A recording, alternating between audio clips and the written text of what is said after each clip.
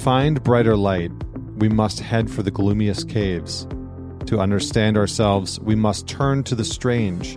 To find the way out of our troubles, we must embrace them with fonder reverence, and to thrive, to live, we must come to the thinnest places, where life and death aren't opposites, but rather bedfellows. Those are the words of Bayo Akomolafe. He is my guest today, and he is a globally acclaimed lecturer, speaker, and proud diaper changer, aka he's a dad. And he considers his most sacred work to be learning how to be with his daughter, son, and his wife. Bayo was born to Yoruba parents in western Nigeria. After losing his diplomat father to a sudden heart complication, he became a reclusive teenager seeking to get to the heart of the matter as a response to his painful loss. He sought to apply himself to the extremes of his social conditioning, his faith, and his eventual training as a clinical psychologist, graduating summa cum laude from Covenant University in Nigeria. Largely nurtured and trained in a world that increasingly fell short of his deepest desires for justice, Bayo's doctoral research involved meeting with traditional healers as a part of his quest to understand trauma, mental well-being, and healing in new ways. He has taught around the world, including at Harvard, Simon Fraser University, Middlebury College, Sonoma State, Schumacher College, and many others. His adopted home is in Chennai, India, where the occasional whiff of cow dung dancing in the air is another invitation to explore the vitality of a world that is never still and is always surprising. So today, Bayo and I are going to get into a number of different topics. We generally discuss the current times that we find ourselves in. We discuss how to face crisis, the importance of rituals and the function that rituals tend to play within culture and society. We talk about what we miss when those rituals are gone, and we apply those things to everyday life. So, how can we begin to deploy certain rituals, aka habits, aka traditions, within our lives more effectively? So this is a very interesting conversation. He brings his background as someone that grew up steeped within Nigerian culture, and it's a fresh look, a sort of different take on the role and the significance, not only of rituals within our lives, but how they form the very foundation of our relationships, and how without them, our intimate relationships specifically can begin to fall apart. So this is one of my favorite conversations, and I hope that you really enjoy it. So without any further delay, please welcome Dr. Bayo Akomolafe. All right, Bayo, welcome to the Man Talk Show. How are you doing today? Good, brother. You? I'm doing very well. Yeah, I have a lot to celebrate. I have a 3-month-old boy that we brought into the world not too long ago, and so I've been busy. Be. Yeah. You will be. Yeah. Other, yes, know. Yeah. Is this your first? Yeah, it's my first, yeah. Beautiful. Yeah, no sleepy nights for you. No. That's gone. Yeah, every night's a different night, but he's starting to sleep well, which is good, but yeah. Well, listen, there's lots that I would like to dig into with you, and many things that I'd like to discuss and get your perspective on. So let's dive in, and let's begin with the question that I ask everyone, which is, tell us a story about a defining moment in your life that made you who you are today. Let me first say that recently my daughter asked me a question. She said, "What's your favorite color?" And that was quickly followed by, "What's your favorite animal? And what's your favorite this or that?" It might be a consequence of being an adult that I don't have favorites, right? I don't have readily articulable, best friends, things that stand out, that way. Like, and maybe it's part being bored or something else.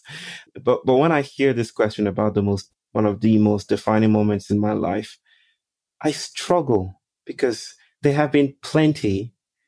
Yes, there have been plenty.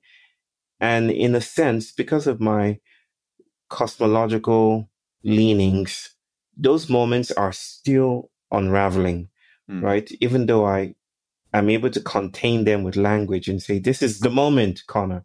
This is when it happened for me. Lightning strike, from the skies and an apple falling from the trees. And this is when everything stood out for me with clarity. Those moments are still opening up for me. So I just want to premise whatever I have to say with that. But I might just, for the sake of conversation, and since we're low level celebrating the birth of your child, say that the moment that I became a father, which isn't quite done yet, it's not a stamp. You don't earn it. It's a gift. And sometimes this gift isn't yours to wield. Becoming a father may have started the first time I heard Alethea, my daughter, who's now 7 and will be 8 in a few weeks, when she cried for the first time and I heard her cry. Just this strong voice coming from behind the door. And I knew, oh my goodness, this is everything. This changes everything. It was like a black hole with its gaping mouth, sucking in everything, entangling everything, disrupting and queering everything. Everything I'd stood for, everything I thought I stood for, everything I looked forward to just collapsed into this cosmic singularity. And yet I resist saying that I became a father then. It wasn't just a biological thing. I'm still becoming father. And so very quickly to respond to your question, even though I've taken 1 hour already, the defining moments in my life, the most defining or one of the most significant, is still ongoing, still becoming with it. Yeah, I appreciate that perspective because I think that those, we often look at these moments as a singularity and we miss out on the unfolding of the narrative or the wake that continues to pervade through our life. And that's kind of a little bit of what I wanted to talk about. I wanted to talk about the times that we're in. I want to talk about stories. I'd like to talk about cultural myths and rituals. So there's much that I'd like to dig into, but let's start with this idea of stories. And you talk about how stories have consequences. And I think, in many ways we can see this if we just look in our relationships. As an example, many people hold stories about the other person, about the relationship, about themselves within the context of the relationship that may not be true, but may cause damage, may create separation. And after having worked with a lot of couples and, listened to many people talk about their relationships, oftentimes the narratives that they hold are the thing getting in the way of the thing that they're seeking, right? Intimacy, closeness, connection, etc. So what are the consequences that stories have, and what role would you say that they play within our lives, our development, our capacity to engage with one another and the world? Well, there's this research, I think it's highly theoretical, just entangling memory with anticipation, almost like, the past and the future, just one thick curdling soup of temporality. That is, how we remember is already implicated in how we see and visualize what is yet to come. And how we visualize what is yet to come also plays with the things that are supposedly past and done with, or helps us sieve out, and approach that complexity. And I mention that because I feel stories are anticipatory frameworks. They're performative anticipatory frameworks. They're the ways we orient ourselves in a world that is material, but also semiotic, also deeply infused with meaning, right? And it's not just meaning that we impose upon it. It's meaning that we are pressured or compelled by the structures we find ourselves in and the structures we also co-create, to navigate. So stories help us frame the next. Stories help us language what is possible. As you've said, this is not only important within intimate relationships, it's important at a societal level. I just had a conversation, primetime Nigerian television. I'm Nigerian, and just spoke about some of the stories. Nigeria is, to put it mildly, going through a rough patch at this moment. Just security issues, casual violence in some quarters, herder-farmer conflicts, most of these things instigated by climate, shifts. And I just had a conversation about how it seems most African countries, Nigeria being the largest, are still tethered to the narrative of progress. We still see ourselves as existing within a spectrum that has been defined by Western supremacy, by the global nation state order. Our fight for independence, still left us with the flag, the national flag, and the furniture and the apparatus of our colonial masters.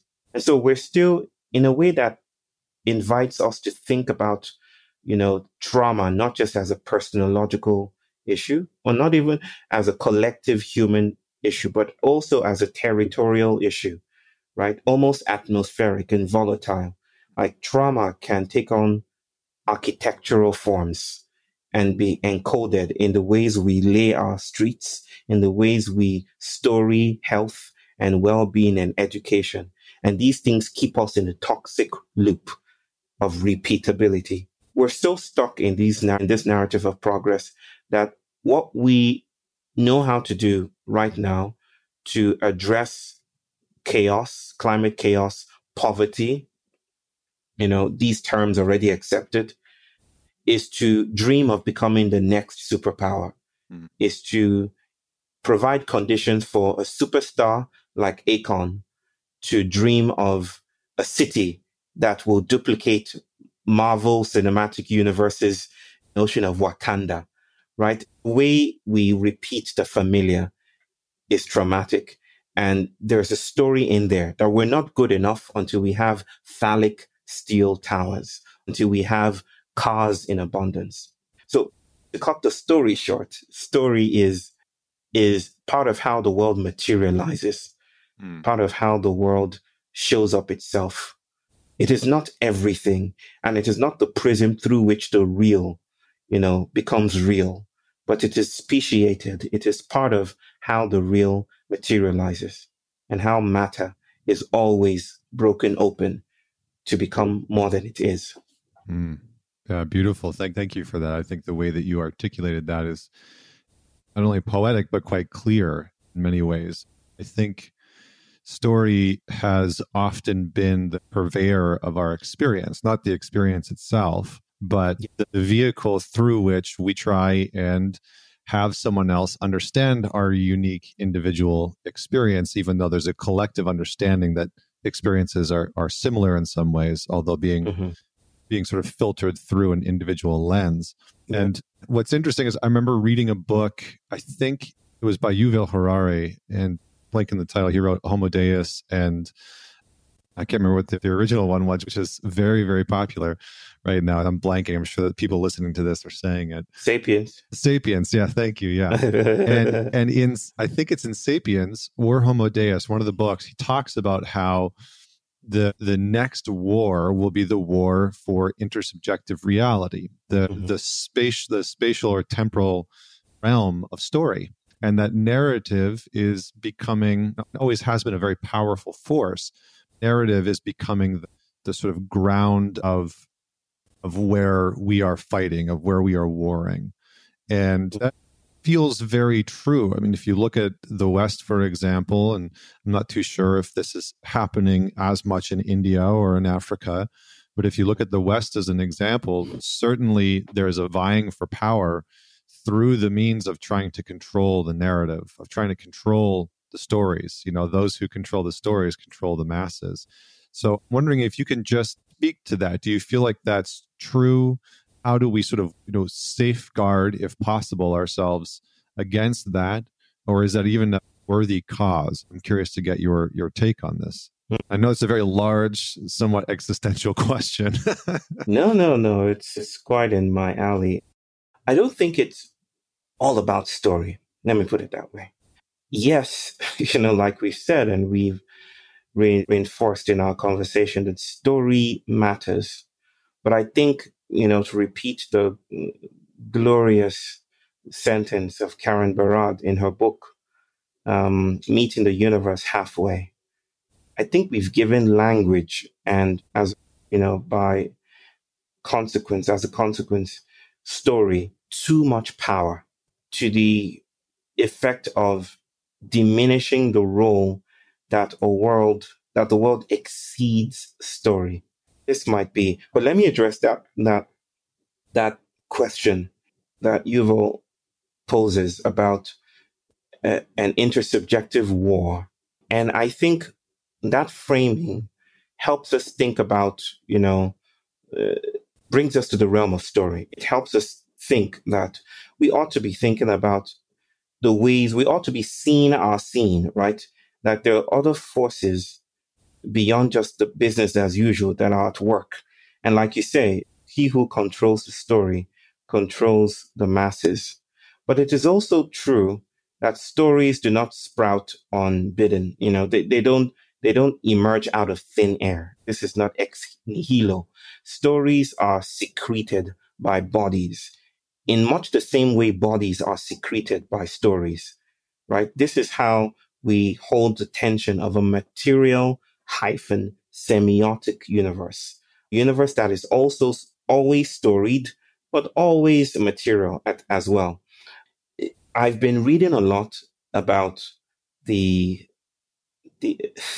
radically unappreciated contributions of our gut microbiome. Mm-hmm. And because my son is, on the spectrum, prior to us meeting our son, I didn't know or give much attention to food, right? I come from a culture that eats oil and doesn't care. As long as it goes in through my mouth, I'm not saying we don't have standards, right? Of course we do. But I didn't grow up in a family that, was that health conscious. But now I'm forced to see, what am I missing? Maybe I should reintroduce Lactobacillus reuteri into my gut microbiome and see how it changes things. And I mentioned the microbiota and those communities in our gut, not just because psychologists and sociologists and theorists, critical theorists are beginning to think about how the gut is a second brain, mm-hmm. right? But because we're now faced with facts, very compelling fact that the stories we tell and how we experience the world might actually be the instigations of these critters living in our guts, right? These supposedly dead, mute, well, not dead, obviously, but mute and not sentient beings living within us, that we're radical becomings, and that if we divorce story from its materiality, we lose sight of the ways that the world is also engineering us and engineering the stories we tell. So I don't think it's exclusively intersubjective.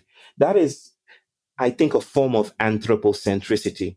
It limits the world and its materiality and its ongoingness to you and I and the conversations and the discourses and the stories we tell. What that leaves out and occludes is the pressing, compelling materiality of a world that exceeds story and yet is the condition for story. So I understand the framing of intersubjective wars and the quest for story, but I also would introduce that cautionary seed and plant it in our conversation that there's something else, especially in a time like this, brother, when we're in a pandemic, right? Mm-hmm. Think about all the stories we have. And then this little creature came into the picture, right, and upturned economies and upturned everything and upset everything. And there you go. So, yeah. No, I appreciate that perspective. And yeah, I mean, as you were talking, it reminded me, Terence McKenna, he once talked about how language is a technology. Yes. It's a technology that is largely unfinished and it's ever evolving, and it evolves with us as we continue to evolve. Mm-hmm. And I think someone points to the limitation. I think the average person, and maybe this is just my perspective, but I think the average person hasn't put a lot of emphasis onto language, etymology, mm-hmm. understanding the technology itself and how to actually utilize it. And so mm-hmm. there is a form of manipulation that can be implemented because the average person is just sort of shut off from it. Appreciate you bringing in the microbiomes. I recently had a gentleman named Dr. Zach Bush on, who's one of the leading researchers and purveyors of that conversation. Uh-huh. I'm curious, just to go into the second part of the question, is how do we begin to potentially interact with stories in more generative fashion, knowing where we are at? Or maybe we should talk about is, where do you feel that we are at? You talked recently about how times are urgent. Maybe let's go there first and then circle back around this question. So, okay, what's the time that we're living in? Why are things urgent from your perspective? What does that mean to you? I'll frame it this way: that a couple of years ago, I was invited to this conference in, where was it? Scotland. And it was about framing a new story. It was called The New Story. And I was there with my friends, Manish Jain, notably Charles Eisenstein, my amigos. And we just, went there, did our thing. And I was really into this, idea that we are in the space between stories. That this is where we are at the moment. That the stories that have been the condition of all the problems that we are able to identify: capitalism, late stage capitalism, patriarchy, ageism, racism, sexism, all the isms, that those stories are dying. The power of the nation state hollowing out. The story of separation, as Charles would call it, is dwindling, is dying away. And so we are in a stage where we need to create a new story. So we're in this, shall I call it a moratorium, near neutral ground, where job is to create the next. And I've actually been to more events beyond that, where there's this dedicated, intentional effort to frame what new world might look like. I remember being in Berlin, and facilitators in this group setting, after I'd done a speech, drew a line on a whiteboard or some paper and drew all the things that are bad, on the left side, and invited people to think about what they would like to see on the right side, right? So people put equality and whatever, abundance, happiness on the other side. And I got up and I put a question mark on the line, on the line that had been drawn. And without a word said, I went back to my seat. It was a bit controversial, but I think the point that I was making was, I was now beginning to realize, wait, are we in the space within stories? Between stories. What does it mean to frame things as the space between stories? That framing, there's a hidden codicil. There's something quite subtle and nuanced about framing the times we're in as the space between stories. It's a way of saying it's left to us to frame the next story. And by virtue of that framing, we're saying we are at the center of how the world comes to materialize. We are staple matters or aspects of transformation. Without us, tree falling in the forest will not make a sound. Using that old psychologist fable, it's us again, there at the center. So there are stories striking and repeating themselves, as masquerading as the new, right? Whereas it's just errancy that is orthodoxy, pretending to be errancy, right? So this is, I wonder if maybe it is not more helpful to think about a space within stories instead of between. Now, this is another subtle shift. It's not then about us creating a new story, and it's not about stories being this boundaried, stable, stoic, independent artifacts, narrative and linguistic artifacts, but to notice that the world is fluid and fluent and complex in ways that invite the term, that I've been playing with for some time, ontofugitivity. Ontofugitivity, that is the idea that even the master's plantation spills away beyond its technology. that nothing stays the same quite long enough, to exert the kinds of effects that we expect them to exert. So what I'm trying to say, and I know this is getting sweaty and convoluted and rhizomatic, brother. What I want to say is that I'm looking for political moves that take us away from the chit chat and the discursive bubbles that we're trapped in. I'm looking for shock. I'm looking for discontinuity. I'm looking for cracks, right? Instead of just the unbothered, anthropocentric stream of human agency that, oh, this story isn't working. Let's use another story. There's something quite, Ptolemaic about that. What I'm looking for is a break in transmission, something that shocks us. To use the Gilles Deleuze's words, that to think is to lose our way, to think is to become otherwise, right? And we're in our efforts to create a new story, we might be repeating the same dynamics, in the name of innovation. So where we are, I think, at the risk of, giving it an epochal or age-like name or category, is I think we're in the age of the gasp, right? Where words are no longer enough and where we are met by something that exceeds language. And now we have to mumble and feel our way through the dark. And that's where fugitivity begins. Yeah, well said. Thank you so much for that perspective and the manner in which you laid it out. I feel there is this sort of transitory space that we've entered into collectively, and I think it's felt. I think people feel the entrance into that transitory space, and it's uncomfortable because we are so used to not conformity, but we're used to having some, at least within our generation and the generations past, some sense of continuity and concreteness within the direction that we're moving in.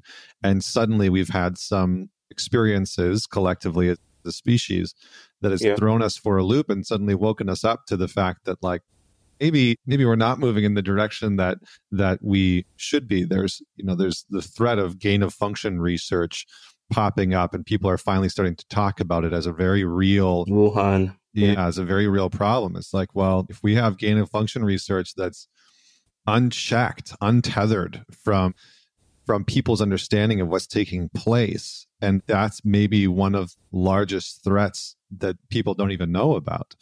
How do we deal with that? And so we'd love for you to speak to that transitory space that we do find ourselves in. Find myself left with nothing but a sort of how-to question, which feels very very instrumental. But I think is the language that people speak. It's like, well, what do we do? How do we navigate that? Right? We are creatures of action, and so I'm curious to just get your take and direction on that.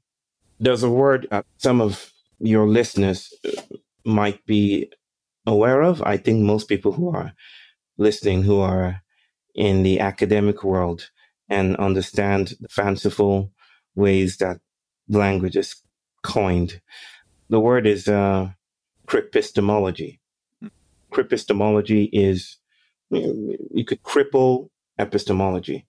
That is, it considers the ways that knowing is different when you're different, right? In a sense, that knowing is not just this steady stream that flows, which we are within, swimming within or outside of, it's shaped differently. And it also considers the ways that being disabled is not a function of the body in question, but a function of cybernetic networks, right? Patterns, social assumptions, political preferences, geological shifts, how bodies become disabled and therefore how other bodies become abled, large epistemological, matters. So, for instance, my son, one might look at my son and say, oh, he's having a meltdown, right? That situates the problem within my son. It's his brain that is something is wrong with. So let's fix him. And me, as a psychologist, that's what I was trained to do, to fix people and get them back into the stream of being, right? What that doesn't account for is the way that we have framed, and by we, I don't mean just human beings, but a thicker we, how it has been framed. Bodies that are able and bodies that are disabled, to cut the long story short, matters that exceed the bodies in question. I bring up cryptistemology because I think that we are constantly engaging in cryptistemologies that to be settled, to be a body, is to use and borrow other bodies as technologies, right? We are right now composite beings, and we are using, in a sense, we are using microbiota, we're using, bacteria and microbes and things, to exist. We literally have to colonize the world in particular ways to exist. If you were to take that out, we would lose a part of ourselves. So they're not just living within us, they are our bodies, right? I want to think about transitions, in this very material, visceral, corporeal way. That what we're going through now is we have been disabled by cracks, by openings in the world. And this is real, by we've been rendered disabled. And so we need new kinds of bodies to get along. We need new kinds of thoughts and concepts to live. In India, when the pandemic hit, I'm sure, Connor, where do you live in the United States? Yeah, I'm originally from Canada, but I'm in New York right now. Oh, Canada. Okay. Yeah. Okay. Sure, it affected you. Maybe not as much as it affected us here in India, but it was like this nuclear explosion that rippled out. Of course, its effects were not democratically felt, but some felt it more than others. But what it made possible were new questions, new thinking. Parents were now capable of asking the question, which was probably impossible before, only available to a few others. Why do we send our kids to school? Why do we go to work again? Do you have the memo on that? Why do we go to work? What's the idea? Mm-hmm. Why do we have to take the transportation and go to, everything now it was like we were desensitized and now sensitized again, like something came into the room. My theories constantly emerging about how transformation takes place is a story, if you will, of cracks and fissures and fault lines and what they make possible. I think we're experiencing one at a very, very visceral collective level right now. And work is twofold. One, we could risk salvation. And so by salvation, I mean the reconstitution or reintroduction or reinscription of the familiar. That is, get vaccines, close the crack, get back to normal. Connor, you're fine. Go to the shopping mall. Do whatever you're doing before. Everything's fine and dandy. I think a lot of people want that. I think I spoke at an event last night, and that was the question. And several people asked me, how do we go back to normal? How do we go back? What they wanted me to come in and talk about was getting back to normal. And I was like, no, normal's gone. Like, normal's off the table. There is no going back to 2019. And even if you could, why would you want to do that? It's not like there was a great level of coherence pre-pandemic, but that seems to be, that's the known, right? That's what we had known for so long. I think what I hear you saying is like the known has been cracked, right? There is that fissure or multiple fissures and tears through that known experience that we've collectively held. And now what? So please carry on. Yep. You're right. The normal has never been homogeneous and all monolithic. I think this is the apocalyptic gift of the pandemic, is to make us see that. Not that it exists for us to see that, but one of its effects is that we notice that normal has never been quite normal. Normal has never been coherent or well put together. And yes, you can say a lot about the new variants of the virus, right?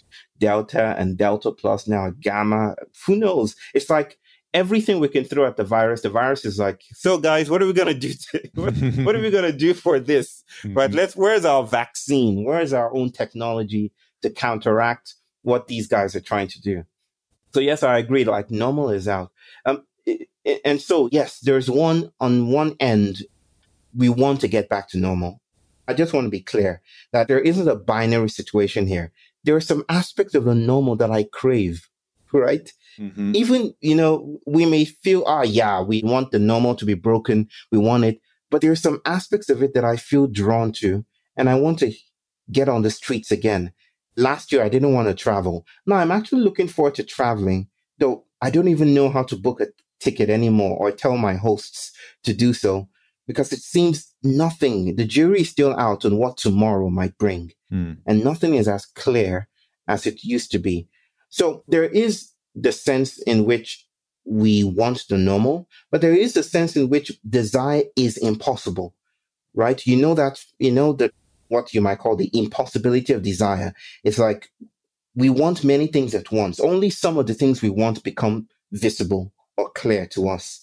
For instance, we might want justice. Some of us that want justice, racial justice, may not want to be in lockdown, but it might actually be a lockdown situation that produces the conditions for racial justice to be, new thing, new and viable and fresh quality, instead of this cyclical thing that we're constantly, perennially engaged in. So yeah, that's one end of it, without creating a binary of goats and sheep. On one end, we want things to continue as they've always continued. And so we want to put vaccines out there, want to assure people it's safe to fly. But on the other end, I feel that transformation calls for failure, what I would call failure, or what I would call generative incapacitation. That every time something breaks open, there is an invitation in the air. And this invitation is a call to descend, especially in these times, is a call to engage in cartographical projects, to map desire, to map the quality of these cracks. And I associate this intentional, but also pre-intentional study of cracks as blackness. This is what I call blackness. Blackness is not just this identitarian concept. And I know it might seem as if we've jumped to a radically different topic, but we're still in the same boat. Blackness to me is not just this identitarian thing, this protest against white bodies. Blackness is the resistance or the refusal of stability. It's a counter-imperial, more than human geological force that unsettles us, that is allied with tricksters and magic and extraterrestriality, you might even say, and the more than normal and the psychedelic. It's always looking for things to crack open. It's not a solution, it's a cartographical project. And I feel that we need a post-nationalist cartographical project that is about congregating us to sites of humble and modest failure, where we practice, like the bodies that were transported across the Atlantic, the Yoruba people who became the candomblé artists in Afro-diasporic worlds, in Brazil, in Cuba. What the question that they contended with was, what do you do when home is stripped away from you? What do you do when the world no longer endorses your continuity? What do you do when you live day and night under the boots of your master? You go under. You find other places of power. You find other epistemologies. Blackness is the search for new disabilities. New disabilities. We need new corporeal disabilities and new fidelities with new kinds of beings. We need sanctuary projects that helps us think differently, taste differently, eat differently, feel differently. But this is not entirely up to us and our story-making prowess. We must understand that we are not at the center of the room. In fact, that's what the pandemic invites us to notice. There are other beings that can lay claim to centrality. We're not the top dogs anymore. No, wonderful. That was good. You just started going, and I was like, oh, he's into this. He's got this. He's on a roll. I know. I mean, I think what's interesting about what you brought up is my framework is very much a Jungian framework, and he got very deep into alchemy. And in alchemy, they talk about the nigredo, right? Blackening, the decomposition periods. Yeah. And Part of what I hear you saying is there's value that we've stripped mined the value out of those periods, and life, the world, universe, God, etc., is sort of thrusting that upon us of like, hey, you have to remember that these periods of failure, these periods of decomposition, that moving into these spaces is incredibly important. So how do we awaken ourselves to exactly what you're saying? What might that look like for the individual to come more online or come more into contact with what you're talking about? I think that's a gift. It's a gift. It's not a core competence, right? It's not something that you can go to a workshop and like, now I get it. I'm not trying to reduce or dismiss pedagogical effects, right? I mean, this is the effect of story. You can tell a story and awaken bodies, to something different, to new frequencies. You can say and put words together that actually release people, that makes organs shift. These are the material effects of language. And I'm not entirely, removed from that or those spaces. But, it is not entirely pedagogical. It is not entirely what we do. Like I said, the mothers here will probably not have been able to frame questions about schooling and education and children and the awkwardness of children being at home when they ought to be productive in school, if not for a pandemic, right? We 40,000 years ago, if the, Adam's event, 42,000 years ago, if Adam's event, with aurora blistering and wounding the sky across the planet did not tear through the fabric of the normal, we probably will not have had the art that we have, in cavernous subterranean places. We probably would not have had, nation states, if in the Mediterranean, Mesopotamian societies, rather, not Mediterranean, if the waters and the ice did not recede, right? Living space for farmlands and ways of cultivating, that were more than just communal and were now open to larger, forms of performance. So in other words, the stage is also an actor, right? The actor is not just on the stage. The stage is also acting, right? And we have to recognize that. So I would say that it's not true that effects are universal. Some of us may be more bodily intimate, maybe more intimate with the effects, the transformational effects of these times, which is the reason why there's always this minoritarian quest for hyper subjects to come under. Timothy Marston calls this time, we're in the time of the hypo subject, to go under the beneath subject, that we can no longer exist on the surface. We have to go to the depths, Jungian depths, if you will. So maybe I think I've answered it severally already, that many bodies are closer to the Hiroshima bomb blast, right? Many bodies were closer to it, and some bodies were far away from it. Not all felt its immediate effects, but we all were touched by it. We all have carbon-14 in our cells.